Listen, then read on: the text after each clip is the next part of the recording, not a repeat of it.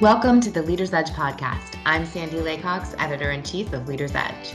This episode marks the third in our series with global insurer AXA XL. Here we meet June Dwyer, SVP and broker relationship leader of AXA XL Americas. With experience on both the broker and carrier side of insurance, June shares her insights on broker value and how brokers drive product development at AXA XL. We also talk of diversity, equity, and inclusion, the changing market conditions, and how AXA XL is walking the talk on climate change. I hope you enjoy it. June, thank you so much for joining me. It's great to have you here. I'm really excited to delve into several interesting topics with you. We're going to go ahead and jump right in. A little bit about your background. You grew up in the brokerage world, working at Marsh and other big brokers for many years, then joined the carrier side about 10 years ago, and now you're serving as head of broker management at AXA XL. So how does that dual perspective help you in your current role? Thank you, Sandy. It's great to be doing this. I tell you, moving from the brokerage world to the carrier side is a whole different ballgame. You know, my knowledge of how brokers organize around delivering a great product and exceptional service to their clients, it makes a huge difference really in how we approach each transaction and our client relationships. You know, it's in my DNA, right? I lived it for most of my career. Thankfully, this expertise is embraced by AXA XL, and it makes our process and approach just so much more holistic. You know, I have to believe that it makes the broker's process better as well, since, you know we have a good understanding of what they're trying to deliver to their clients. It also really puts us in a position to communicate our key differentiators, which we're always looking for that opportunity. And I think this increases our chances to retain business and even win new business. So as you think through the role of distribution in the insurance value chain as a whole, why has AXA XL chosen to dedicate so much time and effort into managing broker relationships? Take us a little bit deeper into that.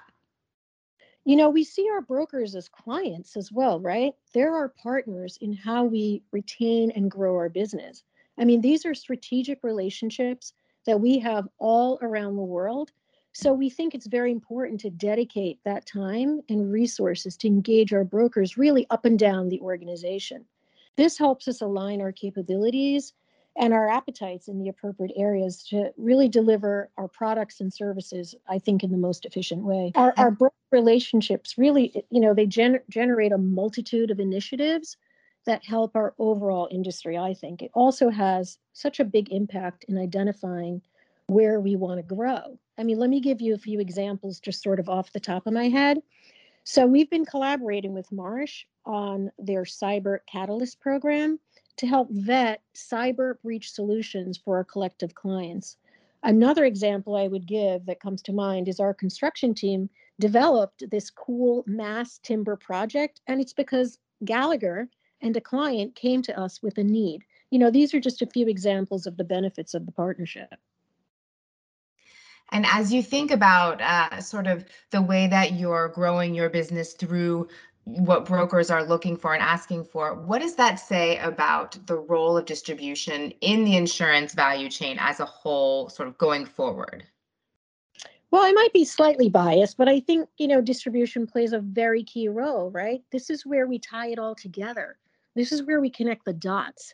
So we take a holistic view on our broker and client relationships. This is a big differentiator for us. You know, business risks are so intertwined now. They're not standalone or siloed, right, in any way.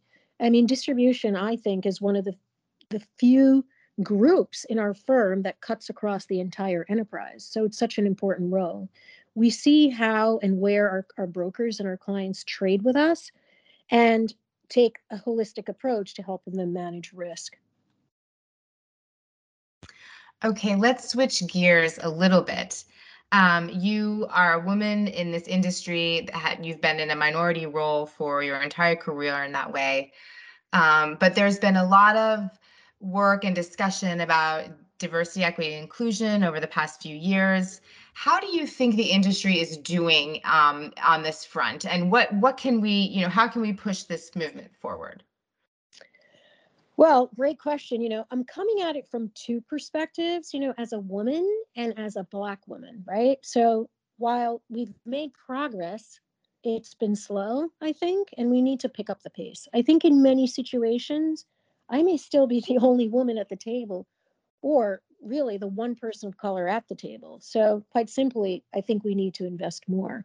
I think it would also be helpful to see more budget money, right, put towards so many of these great initiatives that have just been created in the past few years.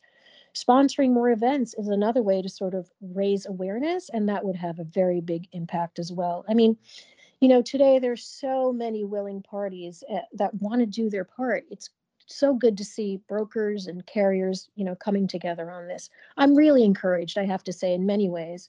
When I think about some of the significant co-sponsored events that we've had, I'm thinking some of the key ones, that we've had. So we had a gigantic, turnout for Asian hate. This is one of the events that we co-sponsored with one of our broker partners. The Women's Forum with our Marsh partners, another great event. They do that twice a year. We partner with them on some of it. And then Women to Watch, we're very active in. That's just to name a few. There's so many more important ones that we're doing. So, our collaboration on these events, I think, have provided opportunities to improve our business relationships with brokers, with clients, and even with our own colleagues. So overall, you know, I think we're going in the right direction, but we're still going a little too slowly, I think. So that was a great point that you made, and actually, and I didn't even think to include the fact that you do play a dual role in that minority question. And I think on the question of, racial minorities in the industry, we've talked about women for a long time, it's true, but it seems to be more recently that we're finally understanding that this includes a larger, much more people than just gender equity. And in terms of, thinking about recruiting and the next generation, do you have any thoughts on how to better reach more minorities, as we look to recruit the next generation of talent? Yeah, I mean, I think we start to look at, at the real grassroots level, right? That entry level, at, some of the historically Black colleges, for instance. There are many, many schools that we can draw from instead of the sort of typical, of course, the insurance schools are, there's a very diverse group there. But I think if we broaden the places we go to recruit, I think you'll see a big difference in who we end up recruiting. Okay, let's look at the market conditions. What lines are you seeing notable changes in currently? I would say, most impacted over the past few years, I would probably start with property. I think that's where it sort of all started. And, we saw sort of the impacts of climate change continue to erode, what everyone was capable of doing in the property arena. Then we saw an almost collapse of the excess market, followed by the hardening of D&O. And then, of course, everything we're living with cyber right now. So, social inflation, continues to be an issue for us, climate change risks. And of course, we all know about ransomware. These all continue to be an issue for several of our product lines. But it's not just us, right? It continues to be an issue in our industry. In response, I have to say our brokers and clients have quickly gotten creative, and new buying strategies and program structures are more commonplace today. I'll use casualty as an example. Brokers quickly and very savvily came up with a different way to address these coverages collectively when there was a capacity crunch in the excess market. So brokers and clients started to package, this is just an example, right? The primary and excess programs, and in many cases, even including multinational. At first, I have to say, it created a challenge for us, but we quickly pivoted and embraced the cross sell opportunity it really was for us to quote on business that we might not have quoted or gotten an opportunity to quote in the past. So it sounds like another example that where you are, listening to your broker partners and really responding to what they were looking for. Absolutely.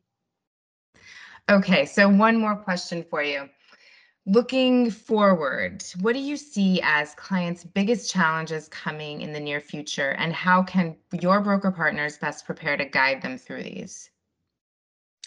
I wish we had more time. There's so many new challenges that we're facing right now. But, one where we see the potential to make a difference is helping our brokers and clients manage the risks of climate change. The potential also of the climate infrastructure bill will just bring tremendous opportunity, I think, for innovation in our industry. So AXA's climate focus is now really integrated into how we go to market. So that's very exciting. Our CEO is very excited about it. I'll even, quote him right here. He says, if you don't get to call yourself a leader without taking a leadership position. So we're doing our part, in how we approach our investment and underwriting to help our company sort of step up our actions to fight climate change and support a transition towards a low carbon economy. So, we've also boosted our green investment target, which was already a big number. So we're increasing that to 26 billion euros by 2023. That's up from 24 billion euros in 2020. So, that's huge, right? And as a carrier that has taken a leadership position on climate change, we can be a better resource and a stronger partner for our brokers and clients, whether it's around thought leadership or product innovation. So again, to show the depth of our commitment, we've even launched an online climate school for our employees so they too can learn the science behind climate change and how they can take action to reduce emissions and fight climate change. So we're serious about this. We're walking the walk. It's really good to see just more focus on what we can do as an industry here. If there were ever a call to action, I would say we need more forums where we can come together to talk about the climate challenge and what it really means for us as an industry. Well, that's great. It's great to hear what you guys are doing, and maybe we need to get to work on some forums. Absolutely. Well, June, it was so great chatting with you. It was great to hear your thoughts on all of these really crucial topics, and I hope that you'll join me again. Thank you. That was June Dwyer, SVP and Broker Relationship Leader at AXA XL Americas. Tune in to more Leaders Edge podcasts on SoundCloud, Spotify, and Apple Podcasts.